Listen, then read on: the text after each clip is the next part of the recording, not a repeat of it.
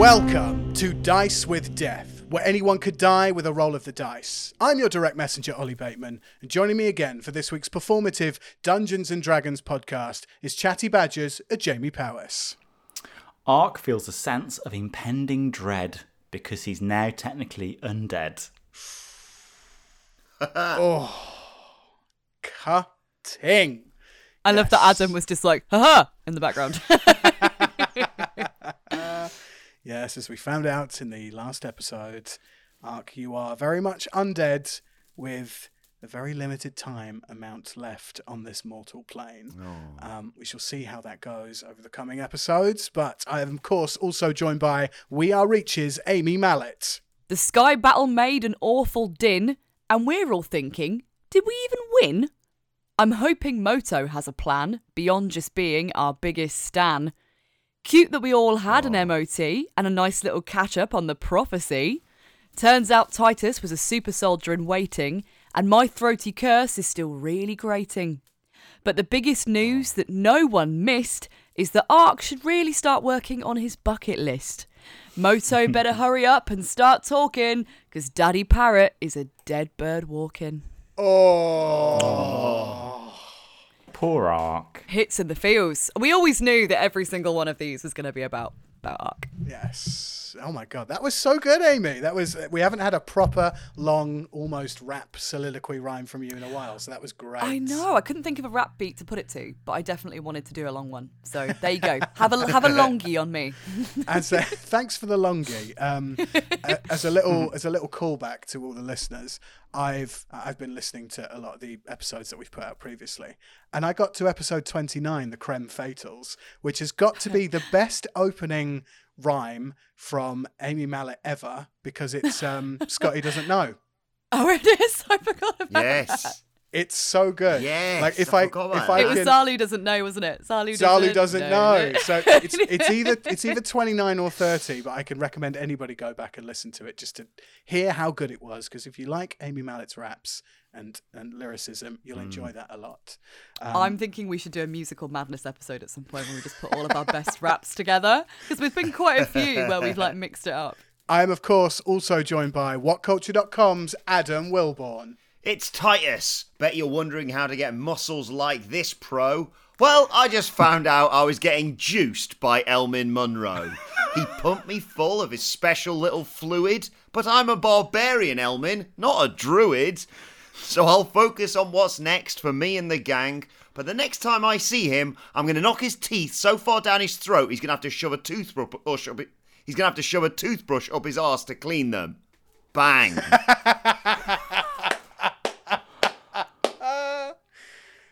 You guys have come hot today with the rhymes, and I'm absolutely here for it. It's giving life. It's giving me life.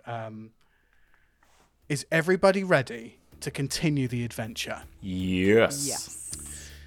Previously on Dice with Death, the gang, along with Quilly and Jansper Mapple, zoom through the skies of Concretia in the rented station wagon, avoiding the Skyfighters attacking the Merfolk battleship in order to get to the Galactic Gate. The gang questioned whether they had indeed succeeded, even after seeing the manipulator destroyed, thinking of the people of Concretia and what they were leaving behind as the battle in the skies lingered on.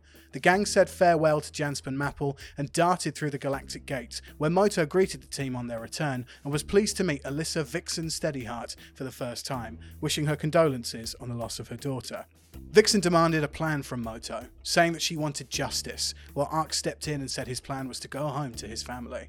Aark pondered the gang's criminality and questioned how easy it would be for them to move around the solar system, while Moto confirmed that having won the Champion Games gave the gang notoriety and possible sway with leaders of other worlds and people of importance. Moto mentioned that he had formulated the next stages of the plan, but was waiting on Quilly to provide him with the information needed to make the next move. Moto then suggested that a medical examination was the next course of action to take in order to understand the gang's Petrosolidus power level increases. Titus went first, And although he displayed perfectly healthy vital signs and an extreme arcane cell count well over 9,000, Moto questioned Titus's new ability to take control, letting him command mechanized weapons with his arms. Titus recalled the time he was arrested by the Solar Navy, while Moto asked him if he knew anything about the Jaeger project, a secret solar naval experiment turning soldiers and athletes into super soldiers, and dropped a bomb on the conversation, confirming that Elmin Monroe was injecting Titus with blue arcane in order to sell him to Project Jaeger. Vixen went second, and with her perfectly healthy vital signs and an arcane cell count well over 9,000, she pondered her rebirth, feeling like she did and also did not belong at the same time. Moto reassured Vixen that he was Team Arzatit's biggest fan and wanted to see all of them succeed, but reiterated the point that logically, none of the party could just up and leave to go to their home planet without coming up against a battalion of men. They then both pondered ways of removing Vixen's curse, landing on the idea of a wish stone being powered by a manipulator, an idea Vixen had conceived while atop the Sky Tower in the face of Oni Akuma. Moto also made Vixen very aware that using such an item to power a wish stone was dangerous, having witnessed manipulators influence his own group, the Parlatians, turning them into the undead loyalists. He knew that the exchange of a life for a life, interrupted by dark magic, could have terminal consequences. Moto finished up Vixen's medical and asked if he could do a candlelit vigil in honour of Zakaya that evening, to which he agreed. Aark then ventured in for his medical, and although his arcane cell count was that of over 12,000, Moto, through the readout of the vital signs from the MRI machine, confirmed that Aark was technically undead and only had 3 months to live. Moto confirmed to Aark that eventually his body would start breaking down and that there would be surefire signs of his now cursed body catching up to him. Aark asked if Moto was going to try and convince him to carry on with the prophecy, with Moto saying that he only deals in logic and facts, stating that if Aark wanted to execute his plan to go home, they'd need to put the work in beforehand to make that happen. Aark understood and told Moto that when the time came where Aark's body was on the verge of giving up, he'd use everything he had left to fuck some shit up. Aark then went about setting up the ceremony to honour Zakaya Rubbledusk, making small wooden statues in honour of her and all the fallen along their travels. He made a bear to represent Zack, a small bird to represent his son Ulrich, a wrestling belt to represent Titus's dad, 3 goblins to represent Quilly's family, and a symbol of the Parlatians for Moto. After everyone had spoken about the dead, the figurines evaporated into brilliant stardust as a familiar song of times gone by echoed in everybody's mind. And that's where we are now. You all spend the night reminiscing about the fallen, heads full of memories and hearts full of love for those you have lost.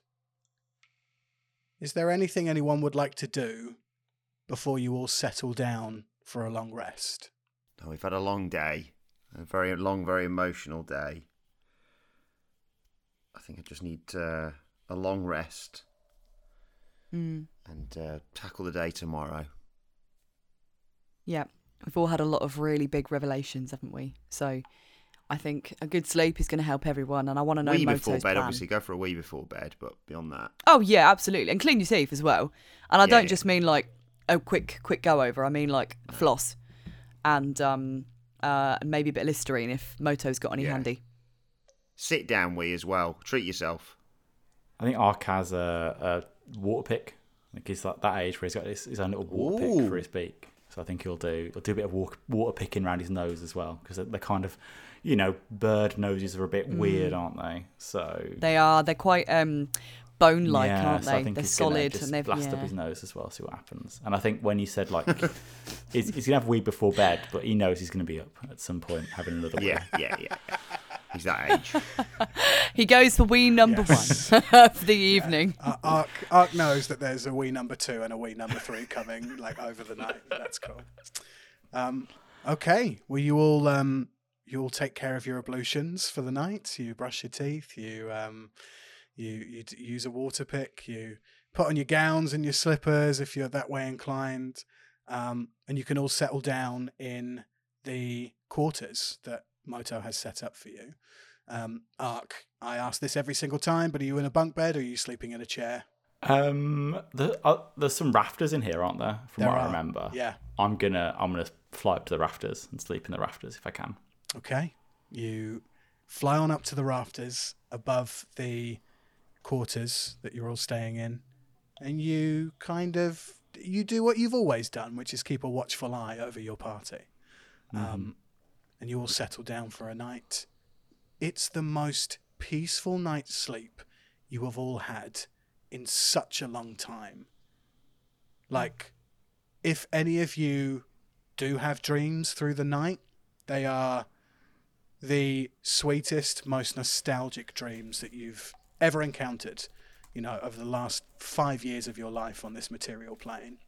Your ceremony to all the fallen has seemed to put some of your minds at rest and put closure on a lot of things that have happened over this campaign.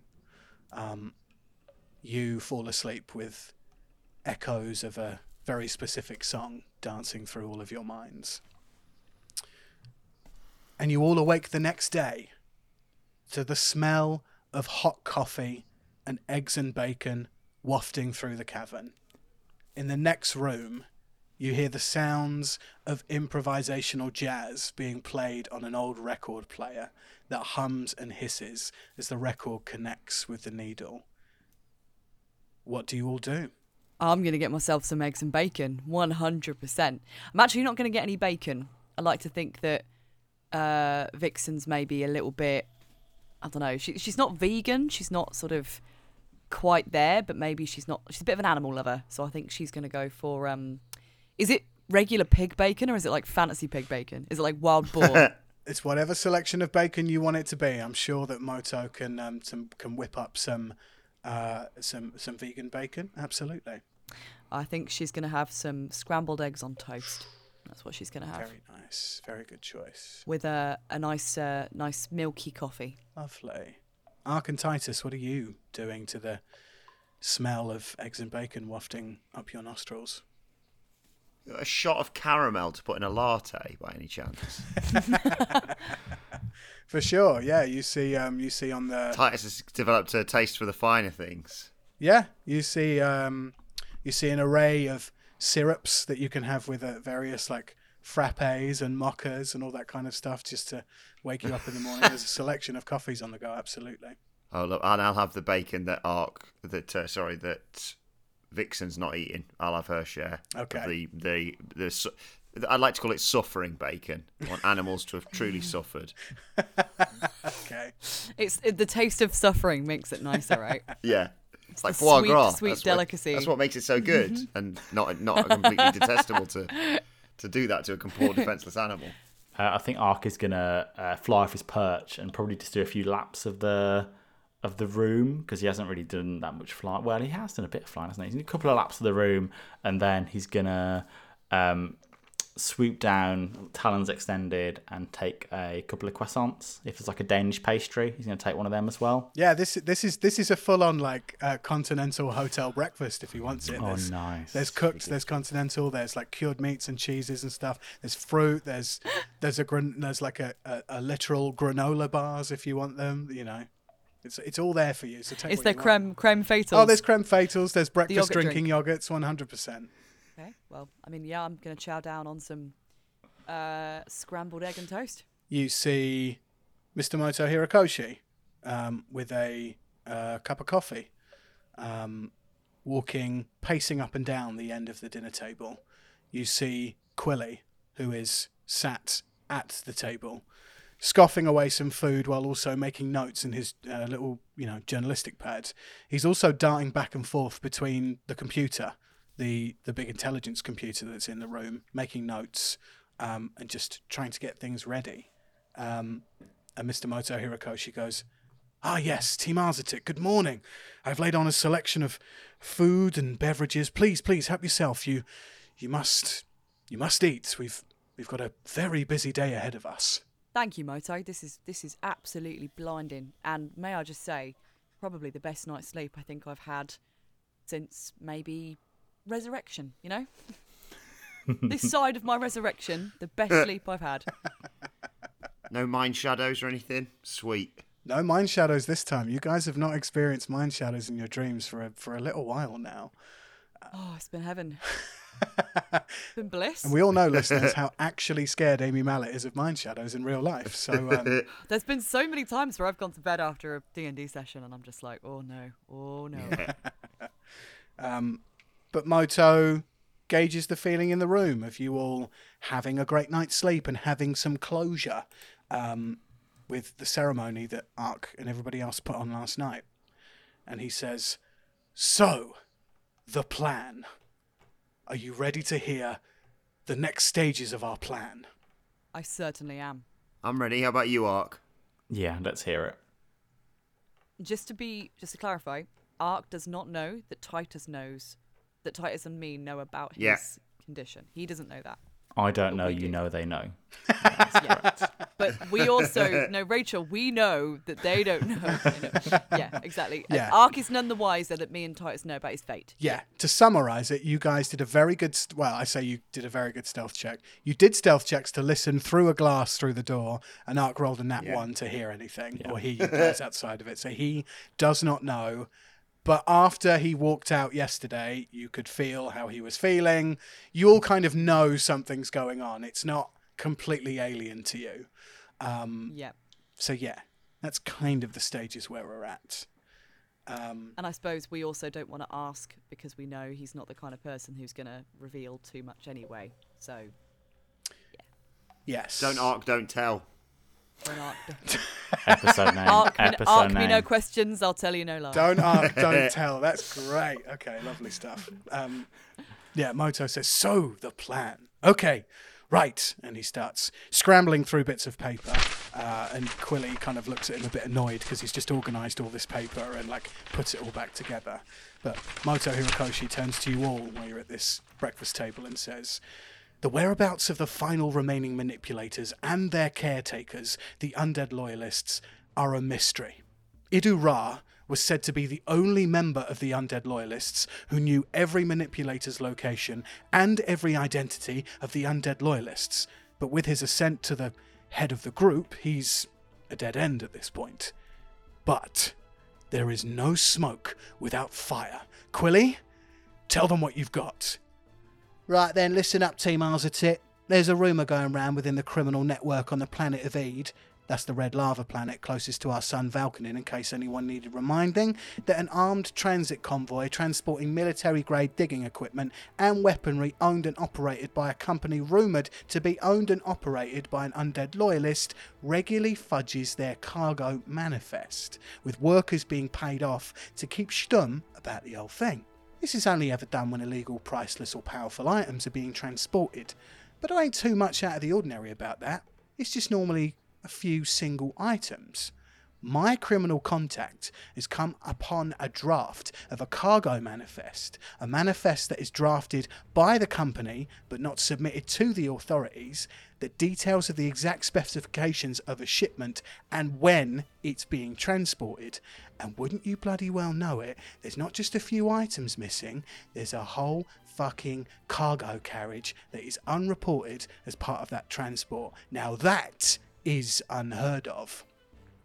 Moto Hirokoshi steps in and says, "Anecdotal accounts of some of the transport company workers have reported classified documents being aboard the missing carriage, along with a mysterious and glowing bird bath-like statue no bigger than, say, you, Aark. Your mission, Team Arzatit, is to travel to the burning bucket in the city of Pyro on the planet of Eed, meet with the criminal contact Quilly has been in touch with, buy the information from him to confirm that it is indeed the second manipulator on board the convoy, along with the classified documents detailing the whereabouts of the other manipulators and the undead loyalists, and destroy that manipulator on board the convoy. Any questions?" Quite a few. Titus, go first. Sorry, Quilly, you going to finish that? I pointed at the sausage on his plate. Nah, it's alright, mate. You have it. You're a grown boy. Right, and I've no more questions from me. Thanks. That's your question. You heard all that, and that's your question. Wow. Sorry, I'll be honest. I haven't been concentrating. I was really, really hoping he was going to say he wasn't eating that sausage. So There's something about a cargo ship and a manifest, and it's all sausages after that, if I'm honest. You're like, yes, talking sausage, we will do exactly as you say.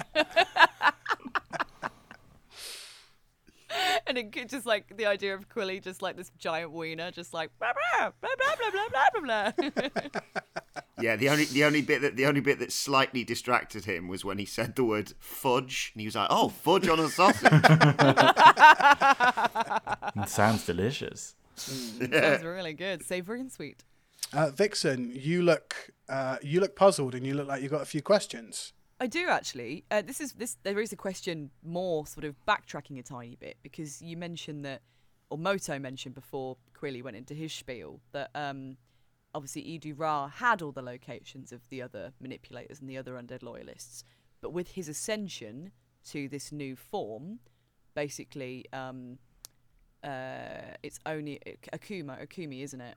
Only Akuma. Only Akuma. Only Akuma. That's it.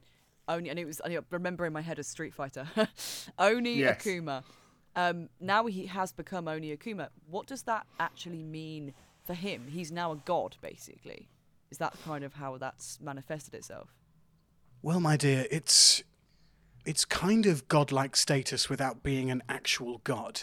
It's like finding an athlete of incredible skill and then manipulating them with blue arcane, injecting them with blue arcane to make them into some kind of super soldier. So it has the appearance of being godlike or demi-godlike, when in fact it's just an immense amount of power all at once. Right, I see. Okay.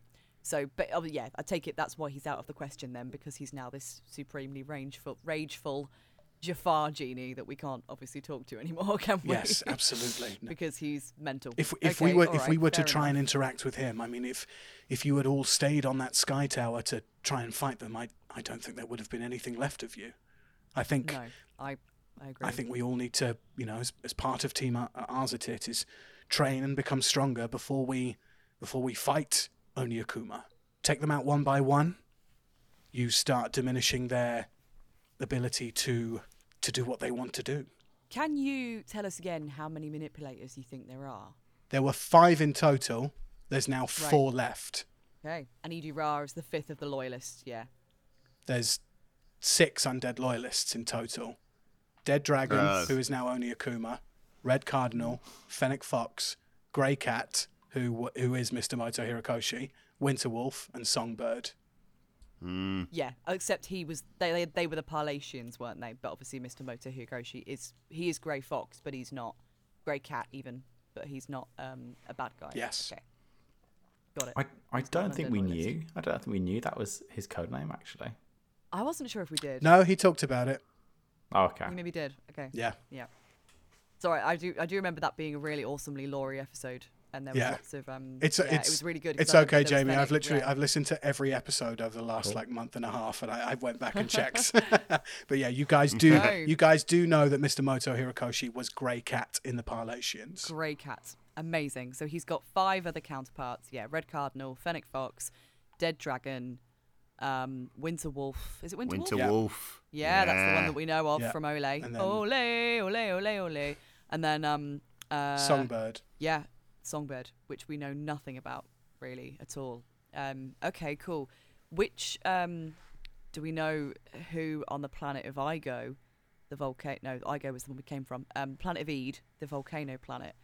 Who is the corrupt undead loyalist on this planet? Albert Amor. Or sorry, I should say Albert Amore. The Oh no. head... When the moon hits your eye like a big piece of pie. Albert Amore. Amore. You know Albert Amore to be Fennec Fox, who is the head of Solar Tech. Ooh, interesting. Interesting. Can I ask Quilly or Moto, whoever, if they've had reports from Aura Scalesguard if she got off the planet? Oh God, yeah. God. We are monitoring the situation as it happens. and currently Aura and her team and the battle cruiser managed to get away. Oh, nice. There have been Cool. there have been some What about Princess Alu? there have been some casualties. I can't say I know anything about Zalu, but if you're rich enough and you are under attack by a sky or star fighter or a battleship, your money gets you out of there pretty quickly. I mean, I'll do some research and see what happens, but most of the people who were in that box at Stadia Concretia probably would have got out scot-free before the fighting started. I'll look at Titus and I'll say, she'll be fine. I reckon she'll be fine. Yeah, her and Squiddy, both absolutely fine. So they're smuggling in these shipping containers. Are they smuggling them like across space or just on the planet? It's like it's just on the planet. It's with a whole cargo carriage missing, it's more likely that they would be hiding the carriage just to keep the convoy moving around the planet itself, rather than take it intergalactic, if you see what I mean. If a manipulator is in one place, it's far more likely to be found, used, and manipulated. Whereas if it's moving constantly through your own umbrella company, like off the docket and off the manifest, it's far less likely to be found. But that's what we're saying we found. We found a manifest. Possibly, is what my criminal contact is telling me, and says it's worth a lot of money, to find out where this manipulator and the undead loyalists are. How good is your contact? Quilly looks you straight in the face and says, 70-30. Is he good at finding people? Sorry, are they good at finding people? This is the first time that I have had any kind of interaction with this particular criminal contact. But they come to me highly recommended through the network of criminals that are on the planet of Eed. I've only got my word on that, really. But everything that I've had dealings with through this criminal network to get information I need has always come out on tops for me. Can you ask them to search for someone for me, or find someone who knows where someone is? I can put in a good word for them. Yeah, who do you need finding? I'm after an Aarakocra called Zeed. Okay. After we put the wheels in motion, I'll put the information out there. I will say, Aark, there's people want compensating for information like that. So how much should I say we'll put up? Let me have a look at my character sheet. We've got quite a lot of money, actually, haven't we, from memory? So you could really push that high. 500 gold. 500 gold for information leading to the whereabouts of an Aarakocran called Zeed. Is that correct? Yep. I'll put that out over the criminal network. So we're supposed to be buying the information off him, correct? Absolutely. I take it this guy doesn't know. When I say he's a friend of the cause, he doesn't know that we are effectively a resistance against the undead loyalists. He doesn't know any of that. He just is selling to somebody. I'm just wondering a little bit about 70-30 is good odds, but this guy's loyalty. Does he know about Mr. Mosa Hirokoshi's behind all this, or is he just knowing that Quilly is after some information? Dixon, I think at this point it's just information that, like, through me. Mr. Moto Hirokoshi has to keep a clean slate and his name out of the mouths of the undead loyalists. This is merely a service for an exchange, if you see what I mean. I get you. He can provide me information that I need. I have said I will send a crack team of specialists in to get the information, and that you will pay him the money needed for that information. How much money are they going to want?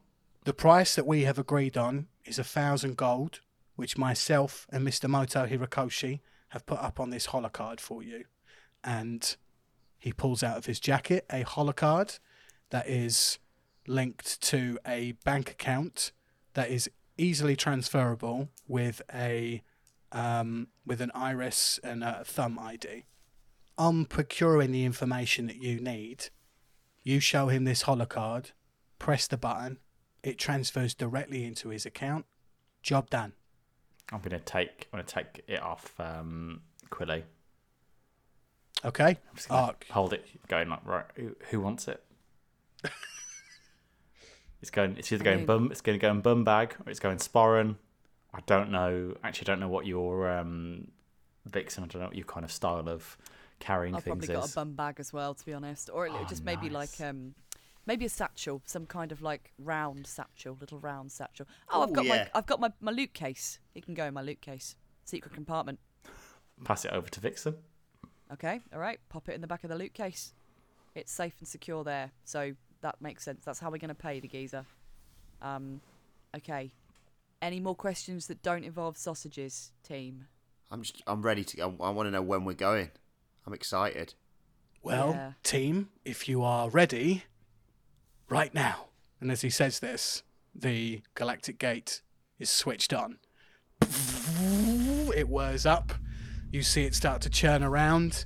There is no solid blue portal in the middle of it, but as this starts, he looks to you and says, Aark, while this is... Sorry, I should have turned this on after we'd had our conversation. It's far too loud in here. What? Can you hear me, Aark? Aark, we're sat right next to each other at the table. Can you not hear me? You want me to cheer you? Yes. Cheer you? Yes. Yes.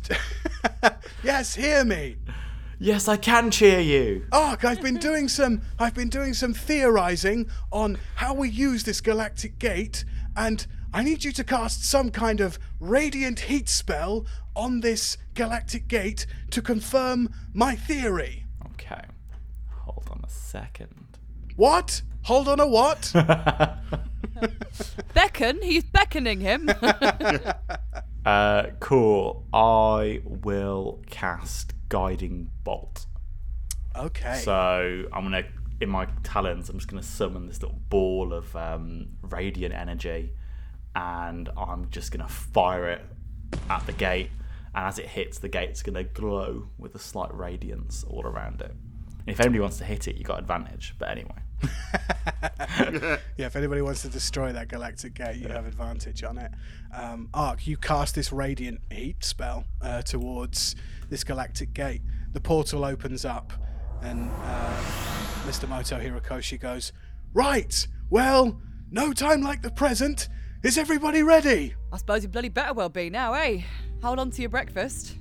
I'm going to really quickly take off the ski wear that I've been wearing since we were here last, because I'm still wearing that ski wear. I'm going to take off my fluffy slippers and my fluffy dressing gown as well, which I'm still wearing. Put that in my bum bag. It's a big bum bag, I guess, just so I don't burn it or anything like that. All right, loot, check. Bird pipes, check. War gong, check.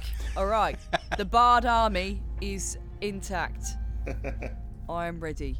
Titus, are you ready? Yeah, I think Titus does the time's up, let's do this. Okay, Moto, I know we can hardly hear you, but did you say Burning City? Right, so your mission is to travel to the burning bucket in the city of Pyro on the planet of Eed.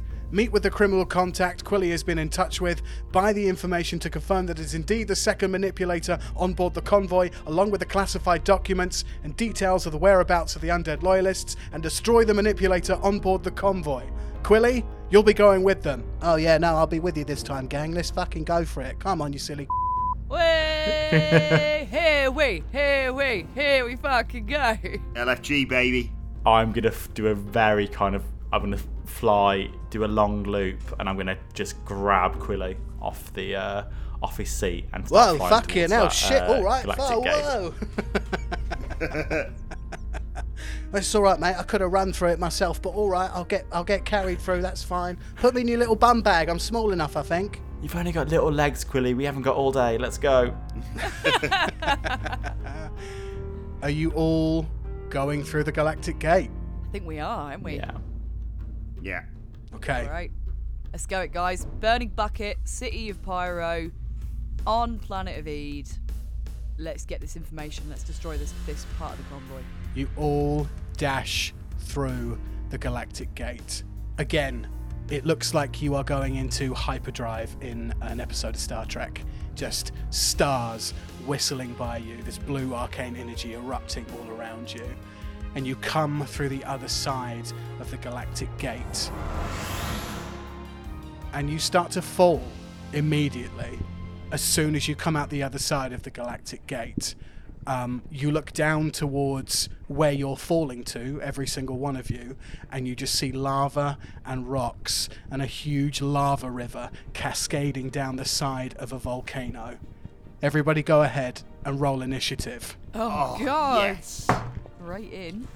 Aark, 17. Titus, 14. Vixen. 16. You see a lava river beneath you with floating rocks, like floating on this lava river but cascading down the side of a volcano. You turn around, Aark, and everybody else actually, and you see that the galactic gate is on the side of a cliff face, like overhanging a lava river. So of course, as soon as you come through the other side, you just start falling towards the ground. You all have reactions in the time it takes for you to fall and hit the ground. Is anybody doing anything with their reactions? I just wish the Galactic Gate would piss us out somewhere helpful. Why is it always somewhere where we're just in the middle of, like, nowhere? I guess, I mean, is there any way I can, like, ready myself to fall? So maybe put my arms up in, like, a kind of cross position in front of my face so that I don't take any more damage. Like, can I brace effectively? You absolutely can. I will let you do that for sure. Yeah. Vixen, you get into the brace position to hit a floating lava rock down this lava river. Anybody else doing anything else? Can we reach the cliff face? I.e., could I use my hand axes to try and slow the fall? Nice. No, you could not. Dig them into them. Oh, bollocks. As much as I love that, you are falling out of a galactic gate that is like vertical with this cliff face. So you've shot through it and out probably like 10, 15 feet through it from the force of this. And now you're just falling. Can I just say the word parkour then? Yes. Yes. Yes. I'll give you advantage for the rest of the episode. You say parkour as you come out the other side. How heavy is Quilly? Like, I've picked him up for a joke, but can I carry him? You can totally carry him. You could carry him and probably try carry somebody else if you wanted to. I am gonna say to Quilly, you are so lucky that I picked you up, and I am gonna flick my wings back into kind of like a dive position because I kind of want to follow these guys as they go down. Because if one of them is in trouble, I want to try and help them. So I'm just gonna fall with them, but I'm gonna fall with style. Aark, what you're telling me is that you're flying. That's what you do. You use your reaction to fly. It's not flying, it's falling, It's falling with style. Falling with style. But essentially what Aark has done is put his wings out and he can fly and hover. So Aark is no longer falling. He is just following down. Yeah, I want to keep with them. So I know you're not hovering. That's all good. But you're falling, flying with them. But you could stop yourself at any second. Yeah, 100%. I can't use my rope to lasso around a jagged boulder anywhere nearby, could I? Unless you have that lasso prepared, I don't think so, no. Hang on, let me check. Nope, just says rope. Emergency rope. Break for rope. I like that. Can I, as I'm falling, can I just start pulling stuff out of my bag and then going, oh, fuck, and then just putting it back in? Which also, now I've remembered, includes a steel chair. So there's a bit where I'm falling. Your steel chair. I love it. It's almost like an Acme cartoon, like a Looney Tunes episode. You're just emptying everything you've got into the air. Torch, water skin, steel chair, rope. A map. Head of an assassin. A mess kit. Will that do anything? It's a dick in a box. You have got a dick in a box. You have got a dick in a box. Don't lose that. That's vital. Aark, you don't need to roll for this because you're not even falling anymore. But Titus and Vixen, you both take, as you fall and hit these lava rocks, 5 points of bludgeoning damage. Oof. So you hit these rocks on this lava river, and the river just starts to flow down. Aark, you're first in the initiative. What are you doing? So have we landed on a rock that's floating down the lava river? You have. Cool. Okay, so I just want to have a look around and see if there's anything around us that we can kind of move to, or something that I can help these guys move to. You see, as you are cascading down the side of this this volcanic river, you see that there's kind of it's like a river that's it's got raised edges, and you see various like twigs and branches that stick out of the side of this rock that, as the lava is hitting them, is like burning away. But you see them in front of you as if like they're hooks to grab onto that you could try and reach out to pull yourself over to the side. But this lava river is moving fast. Okay. Shit. Yeah. We need to think quick, Aark. So I've landed. I'm going to put Quilly down, and I'm going to kind of spread my wings a little bit, and you're going to see kind of this bit of arcane energy kind of flow through my wings as it's kind of storm forming, and 150 foot in front of us, I'm going to cast Sleet Storm. Nice. Please read aloud. So, until the spell ends, freezing rain and sleet fall in a 20-foot cylinder with a 40-foot radius centered on a point you choose within range. The area is heavily obscured, and exposed flames in this area are doused. The ground is covered with a slick ice, making it difficult terrain. When a creature enters the spell's area for the first time or starts its turn there, it must make a dexterity saving throw. Or on a failed save, it falls prone. So what I want to do is try to freeze some of the lava, or at least slow us down a little bit, so we can have a better go at kind of pulling us over to the side to get off this river. Okay. Love that. What I'm gonna... so you're casting that in front of you, 150 feet? Yeah. Okay. So if you're going to do that, that's not going to slow the lava down. It's essentially going to create an ice dam. Okay. If you were casting it, but if you were casting it behind you, that would slow the lava down. But if you want to cast it in front of you, let's do our ice dam. That's what I want to do. I want to like just happily smash into it. That's fine. Okay. But I just want to kind of slow us down to have a better chance of getting across to the other side. Okay. Well, just to reiterate, it won't slow you down, but you have placed this hailstorm ice block of a dam just 150 feet in front of you. You know from your speed that you're on this rock. You will get there in the next 2 turns. Like, you're moving like 75 feet around at the moment. Okay, so it's kind of a bit like a fail-safe kind of thing. That if we really fuck up, we are still going to hit the dam at one point, and we'll kind of slow down. Whatever happens with that. Yes, you could slow down. You could stop, and then the lava could catch up and completely engulf you. You could go off it like a kicker.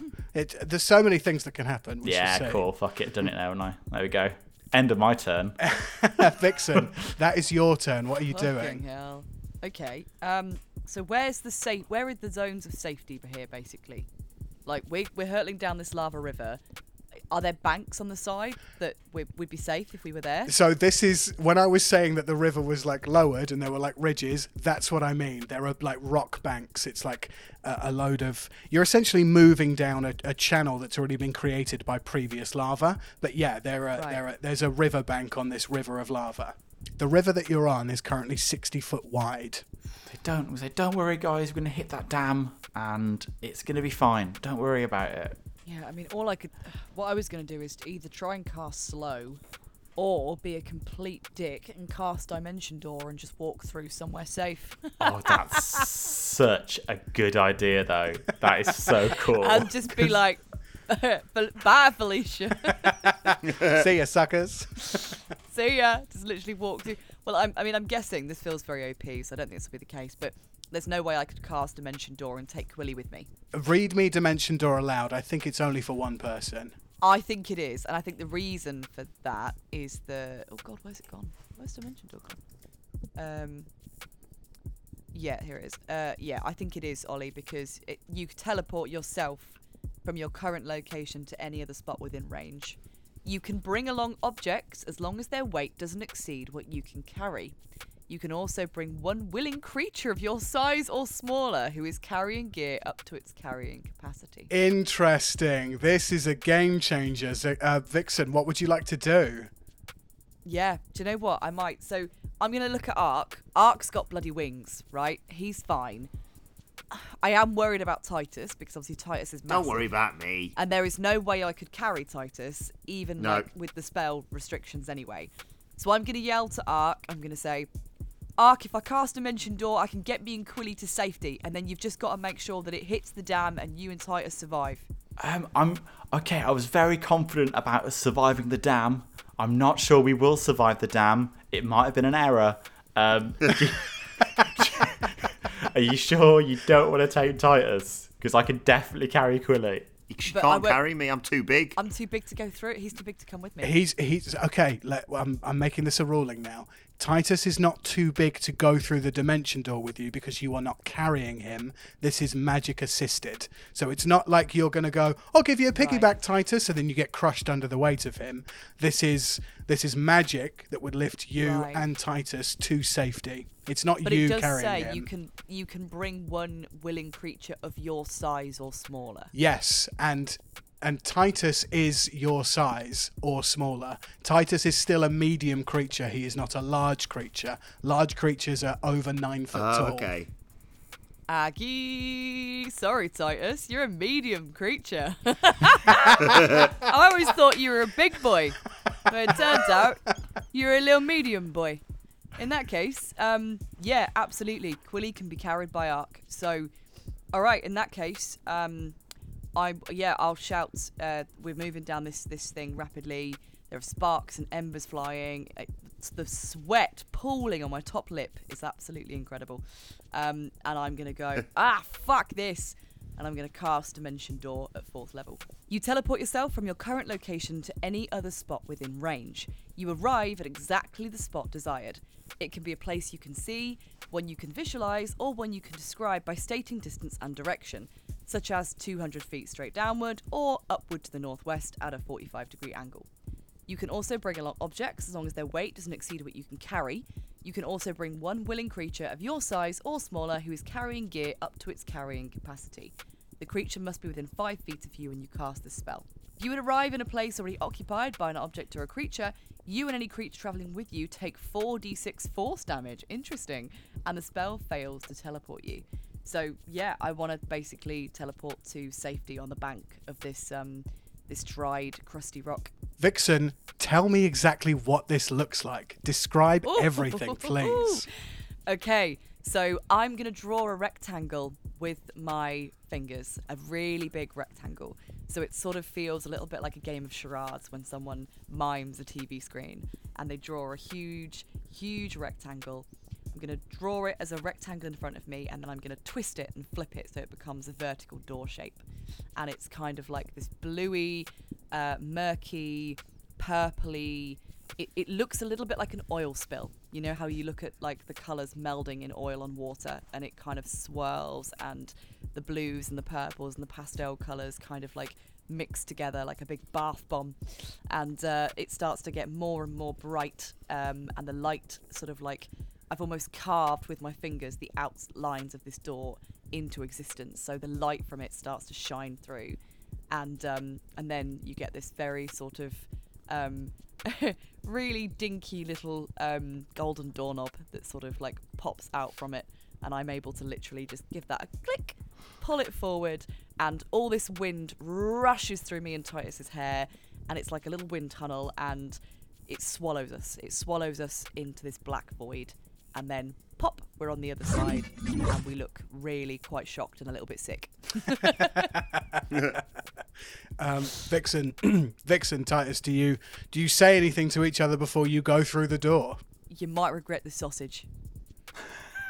I haven't been paying attention. I was busy in my backpack trying to make a lasso. And I turn round thinking he's going to be the hero, saying like, "Don't worry, Vixen. I'll say." Oh, you've built a fucking door. Okay, let's just go through that then. Where are we off to then? Yeah. Vixen, I imagine that's the end of your go.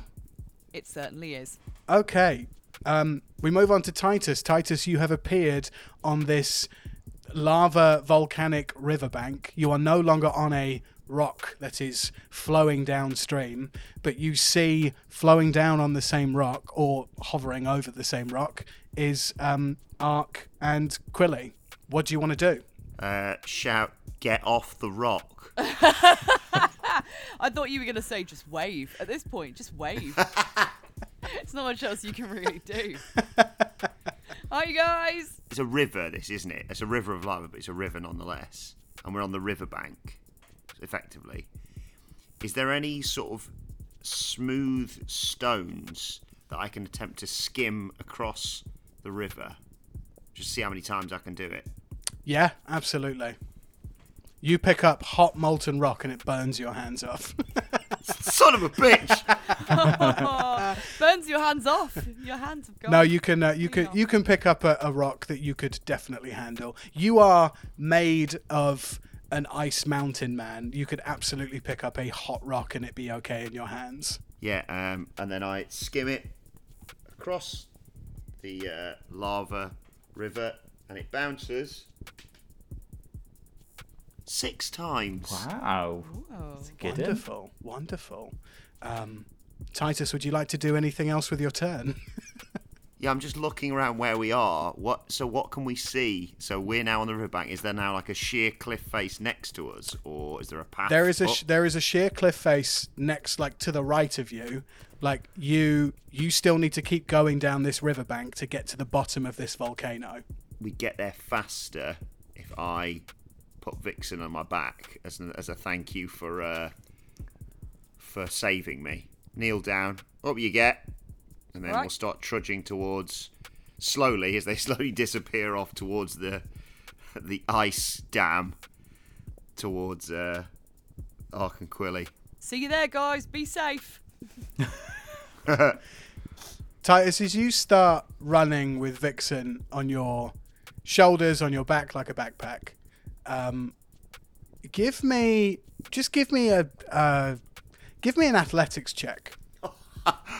I'm glad I cooked that dice with the old stone skimming. That is a 26. Oh! 26. Fucking And not a hell. nat 20. That's like an 18 or a 19. No, for it's you, 19, right? and I've got yeah. Titus, you see a fairly worn, flat, circular stone or disc. And as you start running, you kick it with your left foot so it flicks over. You jump on it with both of your feet, and you start skating down the side of this riverbank with Vixen on your back. You are now traveling at the speed that this rock is like going down the river with Aark and Quilly on it. Yeah, me and Vixen are definitely waving at them now. Woo! I think we're even going to give it woo. Woo! Yeah. Keep up, We actually losers. feel bad for doing a woo because we sort of woo out of generally like exhilaration. Then we realise they're kind of still in peril, so we're a bit like woo, woo, woo, woo.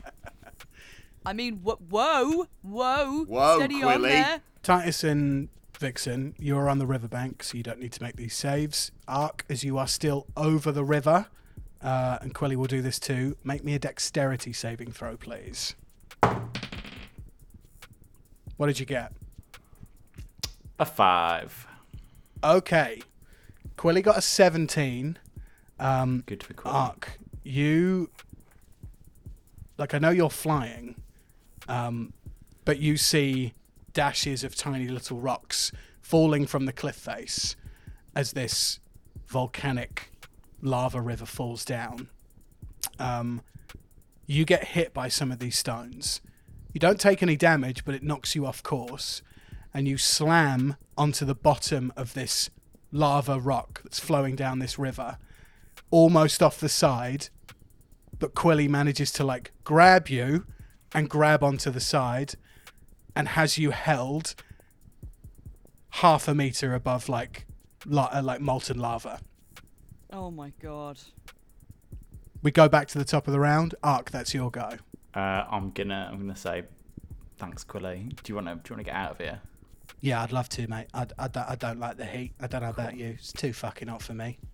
Also, if you get any closer to that lava, you're going to end up being like a plucked chicken. I don't want to see your feathers burn off, son. I'd rather not. So I'm just going to flap my wings. And I know Quilly's got me by my hand anyway, so I'm just literally going to go straight upwards. I'm going to straight up, maybe like... Oh, gosh. I'll go straight up 50 feet, take the dash action, go 50 feet across to the side of the river. Nice. You dash up. You have Quilly in your hand, on your back, in your bum bag, wherever, and you see Titus and Vixen skating down the side of this volcanic riverbank, and you all veer away from the volcanic river, and you slide on down to the bottom of the volcano where the rest of the rocks are like hardening, and you are no longer in danger from the lava river. Congratulations. Woo! Well avoided, guys. Well avoided. Guys, why are volcanoes so mischievous? Because they erupt to no good.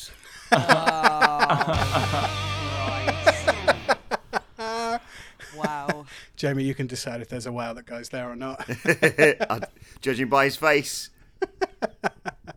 So what do we see at the bottom of this volcano? At the bottom of the volcano, you look across the volcanic planet of Eed. You have ended up on Eed. It's a planet of 1,000 active volcanoes that cover the entire surface. This is where all the system's precious resources like platinum, diamond and mithril come from, along with magical arcane stones too. Being the closest planet to Valkanon, the sun in the solar system, it's engulfed in a red mist that is a mixture of volcanic eruption and solar flares, along with harmful chemicals used to mine deep in the planet's crust for resources. Because of the volatile atmosphere, there are daily lava storms that prove fatal to anyone who stays up on the surface too long. Pyro is the central hub of the planet, and its capital city too. From the bottom of this volcano, that's what you're looking towards, maybe about 5 miles away, is the city of Pyro. It resembles more of an active mining system than a city, but its buildings and structures are like dug into the core, as well as rising up out of the sky as well. The planet's population consists mainly of working class folk who spend 12 to 16 hours a day mining underground. Dwarves, gnomes, half-orcs and humans make up the vast populace of the white-collar workers, but criminals run the underground, with differing chapters of the Jackals being the main criminal outfit in the city. Oh, cool. But you look upon an industrial city in the middle of a massive, like, lava scape. Wow. Wow. We did kill all the jackals though, right? We did kill them all. We buried them all, right? When we met the jackals, was that with Madame Morgana's area? That was when you guys were in Iliad, yeah. Was in Iliad. was that when you blew up the mine with them all inside? Yeah. If anybody wants to roll me a history check, they can. Aark. What a waste. A natural 20. Same. You got a natural Same. 20 as well. I got same. So I got 22. That's ridiculous. Oh, we never. Ads, What a Ads, waste. please What an tell us absolute that you also got a nat Waste. 20. We'll never get one again. I got one of my best. I got a 16 on a history check. I never do well on those. If you say, Ollie, if you come with that, yeah, you met them in Iliad, and that's what we get, I'm going to be mad. Total of 24 for me. I want to know exactly how many we killed for that. Hold on. What their names were. That's a lie. It's not 24, actually. 25, 26, 27. 27 with a nat 27 20 for this history one. check. You need to describe every single jackal we murdered. What their names were. No, you will, with that history check and all of your history checks, which is totally fine, you will remember that Madame Morgana at one point said to you that there were various chapters of the Jackals all over the solar system. So you met the Azulian chapter of the Jackals on Azul in the town of Iliad before you went to Mount Uji. There are the Eedayan, the Oranzian, the Uyoshian, the Igoan, and the Olatian, chapters of the Jackals on every single planet. Right. They're well spread. You do have a jackal's penis in your box as well, Titus. Yes. So there we go. Does it tingle and spin when we're close? Does it get erect when we're close to a jackal? It glows. Can we make that law? It gets a bit stiff when we're near the jackals. We're going to hold it out like a divining rod for everything now. Just hold it out. Stop describing my penis in a club, everybody. It seems to be telling us to go this way, towards the bar. Oh, where the ladies are. Okay. Yeah, so you guys will know from Madame Morgana back in Iliad that on every planet there are chapters of the Jackals. It's very much like the Hell's Angels. Like, you'll go to a different city or a different country, and there will be a chapter of those things there. You guys were so in the Champions Games that you didn't end up going out and exploring the city because of whatever happened, that you didn't have to run into any kind of criminality there. So the fact that you guys are out in Eid means that you're far more likely to meet some of the Jackals from this chapter. How am I saying this? I wrote this and I can't say it. Eedayan chapter, the Eedayan chapter of the Jackals. Ooh, I like that. I am gonna fly up quite high. Actually, Quilly, do you want to get down? Oh get yeah, down? sure. No, I don't know. I'd like. I'm such a small little being. Would you mind taking me up so I can get a view of what's going on? Maybe I could help you out with a perception check. Absolutely, Quilly. So I'm gonna fly up and just try and get a better view of like what's in front of us. Kind of got 5 miles to trek. Can I spot any particular hazards we need to be careful of? Are there any paths and that sort of thing? Aark, roll me a perception check with the help action from Quilly.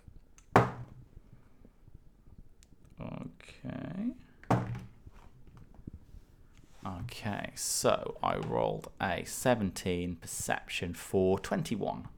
Okay. Aark, from your height and from Quilly helping you look, you're looking upon an absolute wasteland, and this wasteland is part junkyard. Like, imagine a whole planet that's just covered in a junkyard. And what do we find at junkyards? We find clattered out old bangers and old motorbikes. Oh. Getting my Tom Cruise on.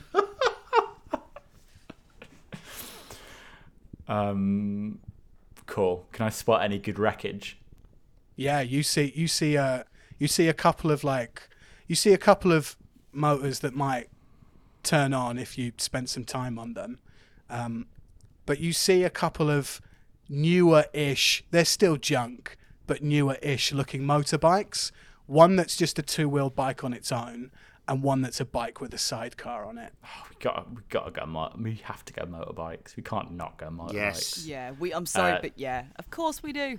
I'm going to point toward, like, look down at the guys and just point towards where the motorbikes are. Okay.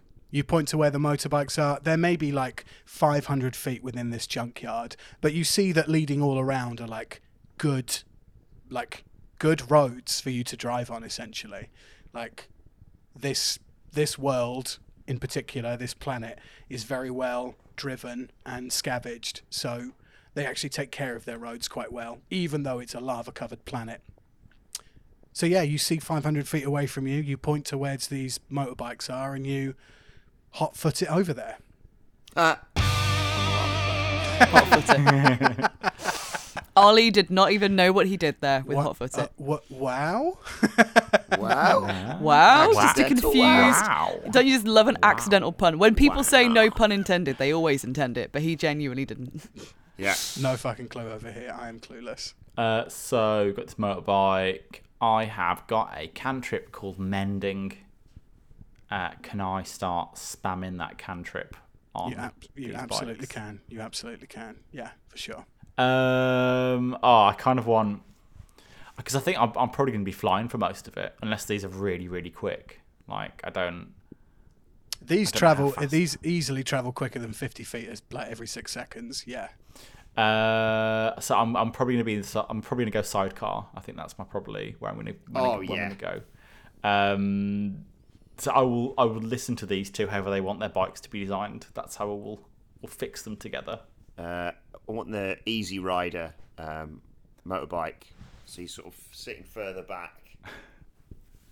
Big handlebars. Yeah. Okay. Big fat wheel. One massive wheel and then one tiny wheel at the I'm back. describing a penny farthing, actually. Yeah, I was thinking that is basically a penny farthing, isn't it? That's what you want. So yeah, we'll make Titus a very souped up penny farthing, and then Note to self for no dice. Tell the story of the only time I've ever ridden a motorbike when I was on holiday in Thailand. Here's a tease for you. I nearly died. If it's anything to do with, because in Thailand they just have like, there's no real health and safety with like tourists doing stuff like that, is there? And I remember a few of my friends went on tuk-tuks and they said they nearly died as well. So, wow. Vixen, what's yours look like? What am I crafting for you? Okay, ooh.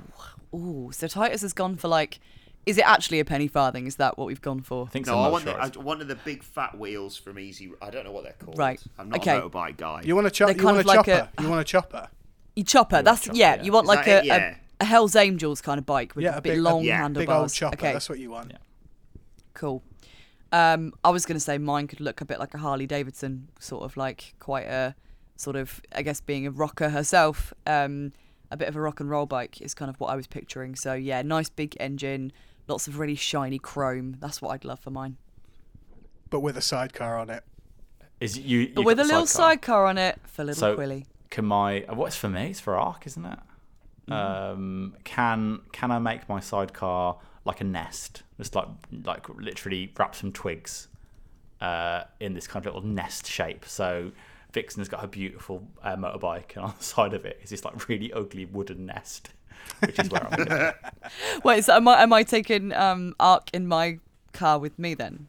I'm happy to do that. I thought Please. I thought Quilly was going to go in my little basket. Yeah, okay, cool. Well, to be fair, you're in my Quilly's little basket. Quilly's in the bum bag, so it's like you can get two people in the sidecar easy. Well, Quilly's you can. such a I say commodity. Quilly, do you want to ride with Titus, or you okay with? Oh yeah, go on then. Yeah, I'll sit on the big guy's shoulders. That'll be fun. Yeah, let's do that. Yes. Go on, Quilly, let's go, baby. Yeah, let's go. Me and you, Titus. Hell's fucking angels. Let's go, son. Woo!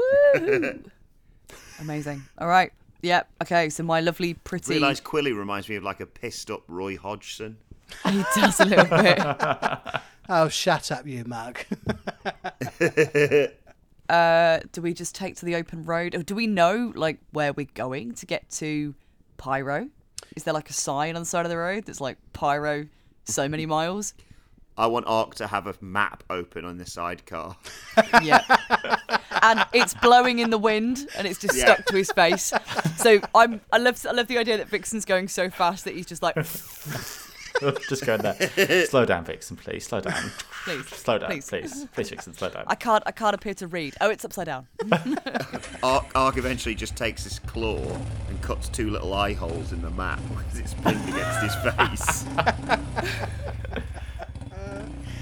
So you all start up your engines and you start cruising on through the outer limits of the city of Pyro.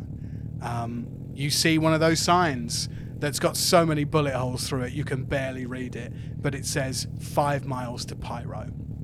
And as you're cruising, you see the vast Larvonic wasteland that is Eed, this planet that's closest to the sun, where most white-collar workers go to work. You know, if they're not going in the military and they're not getting a college degree or going on to higher education, this is where a lot of the solar system come to work. They're employed by big companies to dig for minerals, to dig for resources. So yeah, it's that kind of... It's a cyberpunk-esque kind of landscape, really, in Wasteland. But you start coming upon the city limits, and you see signs for the Burning Bucket Tavern. And you start cruising on down these streets, and you start seeing some of the clientele, the people that live around these places. You see derelict buildings, you see impoverished families, you see this planet is constantly, even though it's right next to the sun, Valkanin, it's in constant darkness because of the clouds and the chemicals that are in the air. So it's constantly nighttime here, and you're getting close to the Burning Bucket Tavern. Are you guys planning on pulling up right outside this place, or are you planning on maybe ditching or parking the bikes further away and making your way to the tavern on foot? I think the bikes are going to make a lot of noise, right? Yeah. So I do think maybe it's worth, and we also don't want them to be stolen either. I kind of feel like we want to stash the bikes somewhere where they're safe, and then we want to approach the tavern on foot. That's what it feels like for me anyway, but you guys might disagree. I love that idea. Sounds good. Yeah. Stick him in a bush. Like a homeless man's liquor. Stick him in a bush. We'll go back for him in a minute. So I guess we'll pull over. Do you want to find like some undergrowth or something, guys? How long have we been riding for on these motorbikes? You've been riding for about half an hour. Okay, cool. So it's been a nice little journey.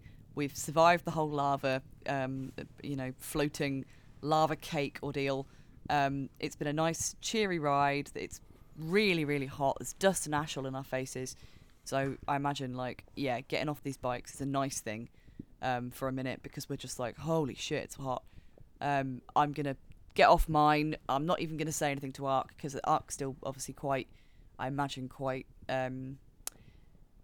he's got a lot going on in his head, and I haven't really asked him yet. So I'm just kind of going to be like, right, buddy, I don't think we should go up to the tavern like this. It's going to draw too much attention. Fun as that was, I think, should we just stash these bikes in the bush? Yeah, that's a really good plan.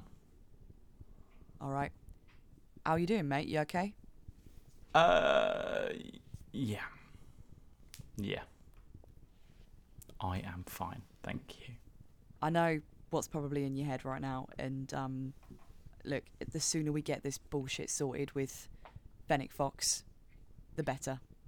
We just need to find this Amore chap and get it sorted and take care of this cargo. I'm hoping that this buyer is a nice lad and he'll give us what we need straight away. But yeah, come on, it won't be long. We can find them soon. Yeah, they'll talk. All right, Titus, how are you? Born to be wild. We've been singing that on a loop for the last 30 minutes, me and Quilly. I love that also that's the only lyric you know. So you've sorry. Born to be wild, and then born to be wild. Well, Titus, do you know any more lyrics to this song? Because I don't. Nope. Just the guitar riff and the chorus. All right, brother. Born to be wild.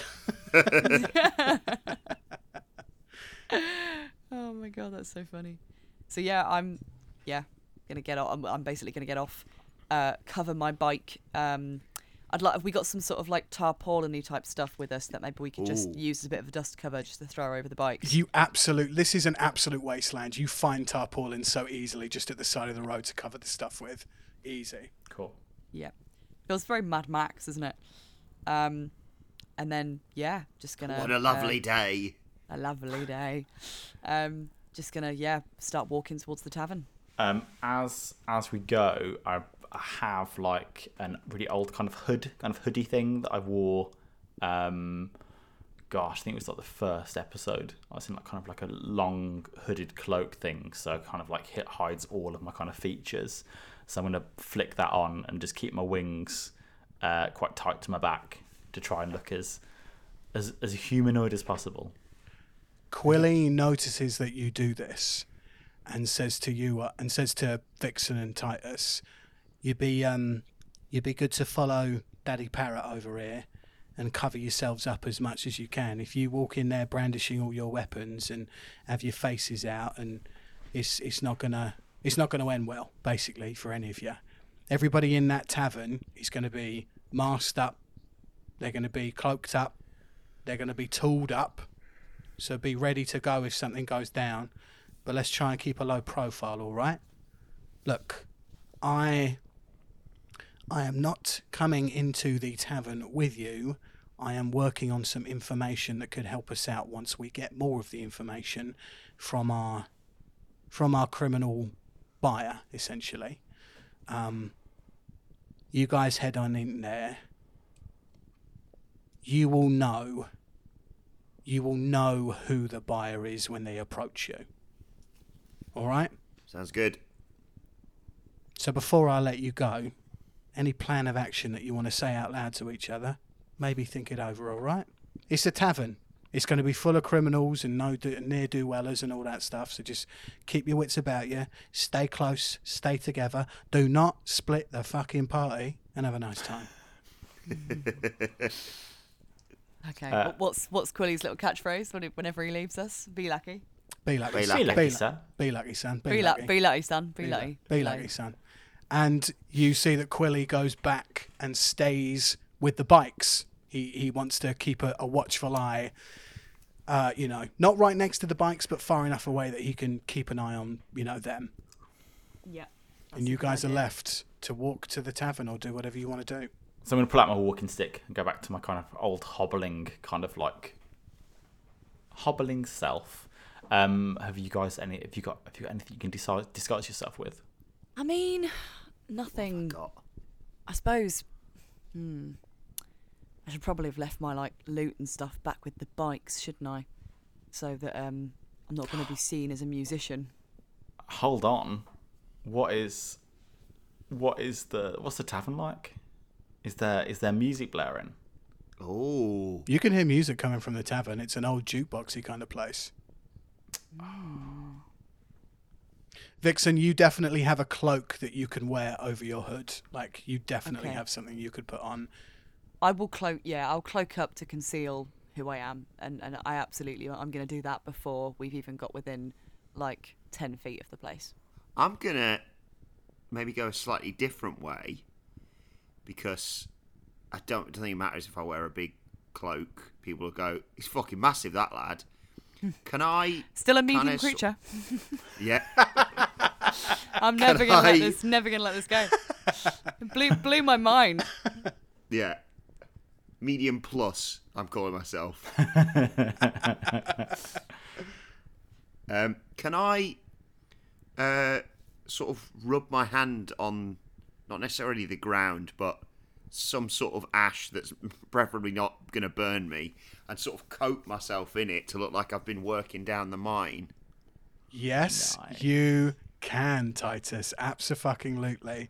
You cover yourself with dirt and ash to make it look like you're a white-collar worker from the mines. Excellent. As we're walking closer, I am gonna cast guidance on Vixen. Add a D4 to an ability check, basically. Perfect. Thank you very much. So how far? So we're literally round the corner now from the burning bucket. We've all just disguised ourselves. Sorry, my back's starting to hurt, so I'm just flexing. Just trying to move. I think basically where we're going now is into the tavern. You're concealed as a white collar worker. I've got a hood up. I suppose this place is going to be full of lowlifes and criminals in it, so we're going to blend in anyway if we just look a bit shady. I think maybe I go in first to draw people's eyes, walk straight to the bar, and hopefully you two Quilly's not with us. That's a really good question as well. Me. That's a really good plan, actually, Titus, because they're looking for Arzatit. They know who we are. We've won the champion games, so we shouldn't be seen together. We should maybe all enter separately. I know Quilly literally was like, don't split the party, everyone. Let's not split the party. Let's not do it. All I mean is if Titus walks in first, and then I walk in 2 minutes later. Do you know what I mean? They won't think we're together. Aark gets jumped, and then Ollie goes. Aark feels a knife in his back, and that's where we end our session. That's what will happen. You know it's what will happen. Sort of glint in his eye as soon as you said that. Yeah. And he'll literally be like, Quilly did say to you, don't break up the team. Yeah. Let's remember that Quilly is just a really dry, sarcastic version of me. So yeah, absolutely. Yeah. All right. I think we just go in together. together. Let's go together. Yeah. All right. You're all walking into the tavern, correct? Yes. Yeah. You push on the door. This tavern is like barely held together by like wood and nails. It's like it's on its last legs. It's survived so many volcanic storms and sun flares that it just it looks so decrepit. But it is a built tavern, and as soon as you push on the door, you hear old-timey Western music coming out of a jukebox. Just dink-a-dink, like plinky plonk piano, like just playing out. And you see some people kind of look towards you coming in, but they don't pay you all too much attention. But you see that this is a completely wooden tavern filled with people that you would, or races that you would recognize as like, hogfolk and bounty hunters and dwarves. And you also see in the corner male and female pole dancers that are like dancing to the music that's going on in this place. It's It's got kind of a cantina vibe from Star Wars, isn't it? 100%. 100%. It's very cantina. They're the Twi'leks. Very dark, very dingy, but just full of people having drinks and, having a merry old time as maybe criminals, as white-collar workers. You see some white-collar workers in booths, covered in soot like you are, Titus, just necking back blackberry meads after a hard day's work.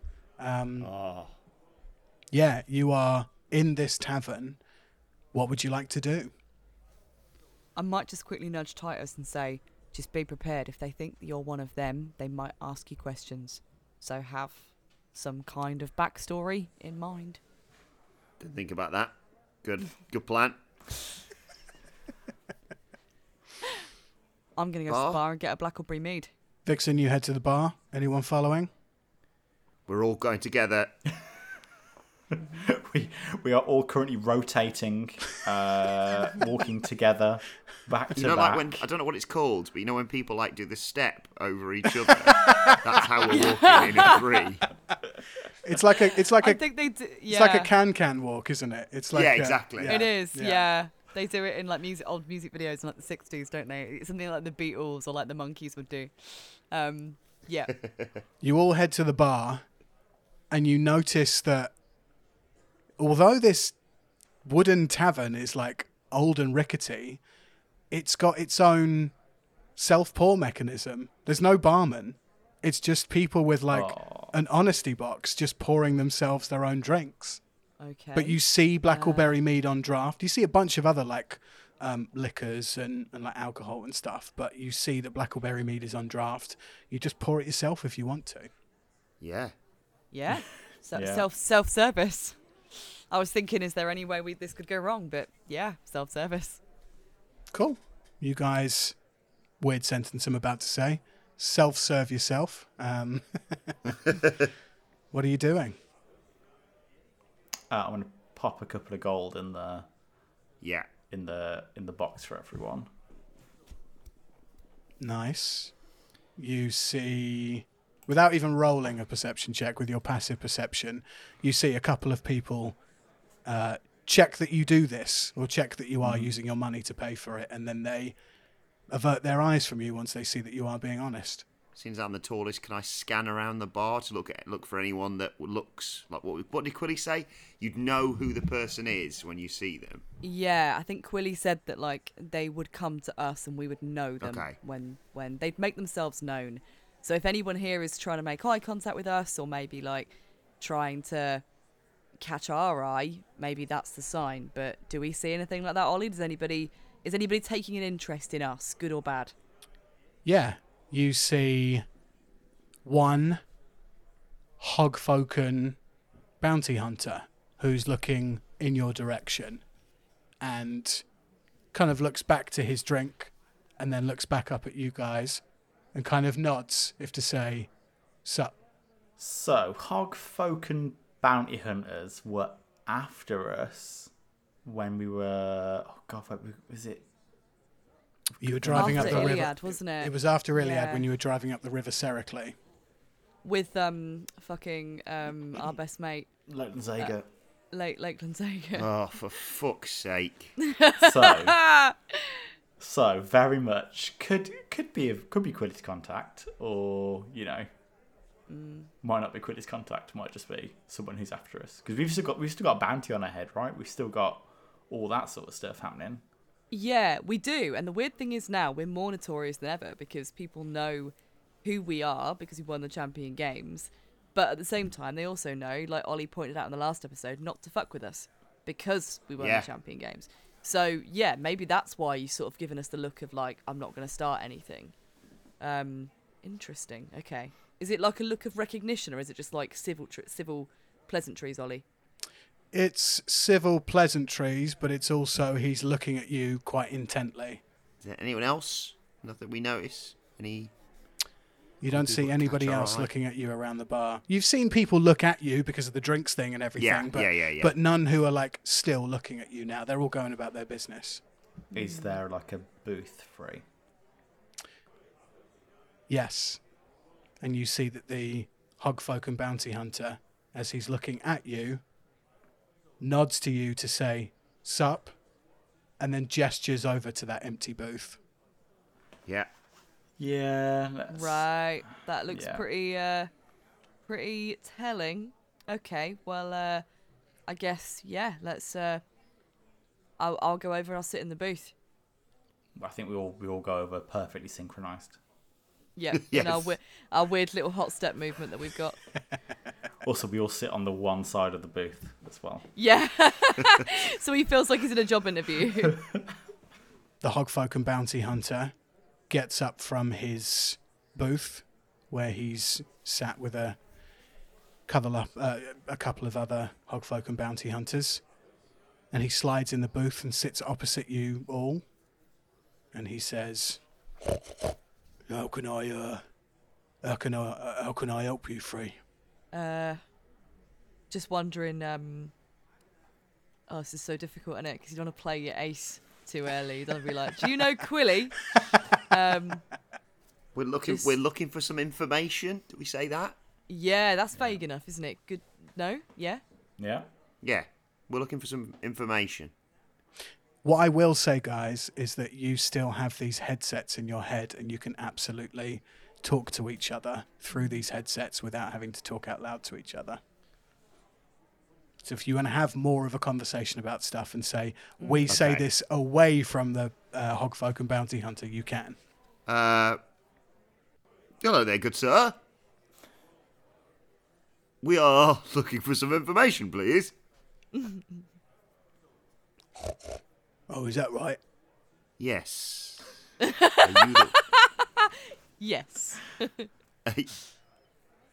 Do you have information? Yeah, I've always got information. Is there any specific kind of information that you're after? What information are you offering? I love how this is just going to go around the houses forever. That's just being like, the right kind of information. Yeah. And he's like, I've got lots of the right kind of information. Shall we? I'm going to talk in the headset to the boys. Shall we just say?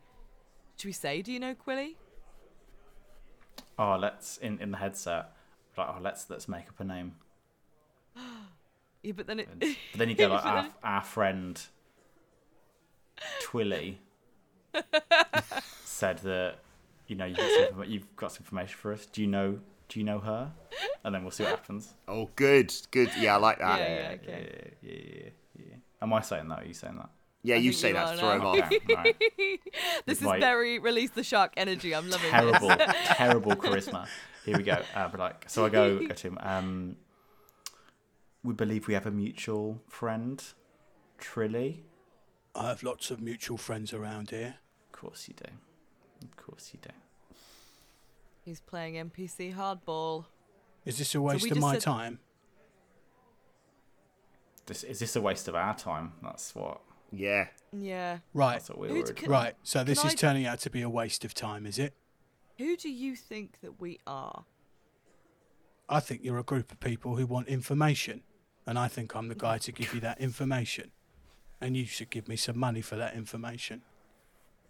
What do you know about shipments? Well, they go from A to B. Great. Do you know much about hidden shipments? They go from A to B, but no one knows about it. Yeah, that's right. They go from A to B, but sometimes they don't. Oh, this is comedy. Ark's going to Oh crick my his God. neck, and he's going to cast a Zone of Truth. Ooh, He's going to fire down Zone of Truth on front of okay. him. He's had enough. He's had enough. What saving throw is that for Zone of Truth? Hold on, I actually don't know. I think it's wisdom, right? Or charisma, maybe. Yeah. Let's have a look. Charisma. You create a magical zone that guards against deception in a 15-foot radius sphere centered on a point of your choice within range. Until the spell ends, a creature that enters the spell area for the first time on a turn or starts its turn there must make a charisma saving throw. On a failed save, the creature can't speak a deliberate lie while in the radius. You know whether a creature succeeds or fails its saving throw. An affected creature is aware of the spell and thus can avoid answering questions which would normally respond to with a lie. Such a creature can be evasive in its answers as long as it remains within the boundaries of truth. Okay. This creature, this Hogfolk and Bounty Hunter, knows that you've cast a spell on him, and he goes, "Boys, they just cast a spell on me. Seize them!" And then you see two other Hogfolk and Bounty Hunter boys step up from the table and point pistols directly towards you. This Hogfolk and Bounty Hunter that you're sat in the booth with then goes, "Look, I don't know who the fuck you are, who the fuck Twilly is. I just know you're not from around here. So whatever fucking money you've got on yourself, you hand it over right the fuck." And as he goes to say now, you see a samurai sword completely decapitate his head off and smack into the wall. No sooner has this Hogfolk and Bounty Hunter had his head completely decapitated off, you see the other two Hogfolk and Bounty Hunters fire their pistols or their rifles into the air to like signal that shit's going down, and then they get absolutely split in half by another samurai sword. Oh my God. There's blood splattering everywhere, and all of these criminals start getting up and start going, "Oh, oh, oh," and they start making it for the door. Aark, Titus, and Vixen, you see in the middle of this room a cloaked, hooded person, 5 foot tall, who has just samurai sword decapitated these Hogfolk and Bounty Hunters. You then hear commotion outside from other criminals who, as friends have just been decapitated and destroyed, they start trying to rush in. This person with the samurai sword turns around and darts to another exit and like flies through an open window and tucks and rolls. Aark, with advantage, give me a perception check. Natural 20. Hey! Aark, with a natural 20, as this assassin leaves through the window, you have flashbacks to the smell of your own home. What? I am... So that the assassin has fled out the window. Fled out the window with a nat 20, you get an aroma of your own house from the planet of Een, and on the windowsill, you see a feather. Full speed chase them. Full cheat, like literally dart. Don't even tell the guys what I'm doing. I've gone. He's done it so fast. He's done it so fast. Together. We have to stick together. I'm going to follow him. Yeah, I've gone to say to him, "This is no time to lose your head," but he's already gone. Yeah. And I realise I'm the last one to leave the booth, but I'm following the two of them. Yep, I'm literally just going to be like, Aark, what the fuck? Wait. Also, just for shits and giggles, can everyone else just throw me a charisma saving throw, because you are under Zone of Truth right now. Okay. Just to confirm. The panic when that spell went wrong, boys. Oh my God, the panic. Aark, you dash out the window. You are following after this samurai sword-wielding assassin. Vixen and Titus, you're following. Yes. Aark, you turn the corner and you see an alleyway. And you see this assassin in the alleyway with 5 beefier criminals surrounding him and holding him, getting him by the shoulders and trying to hog tie him. So he's run into danger. What are you doing? I am going to drop Zone of Truth. I'm going to cast Spirit Guardians. So as I'm like flying towards them, you're going to see these kind of like spectral... well, no, they're kind of maybe spectral ravens kind of thing. Just appear around me. I'm just going to fly right into the centre of that group. You fly into the centre of that group with 5 criminals around holding this assassin, this cloaked person. Aark, as you fly into the centre of this, the residual wind from your wings whips back this assassin's cloak, pulls off their hood, and you see this assassin look you directly in the eye and go, Dad? Let's go, kid. And that's where we'll end our session.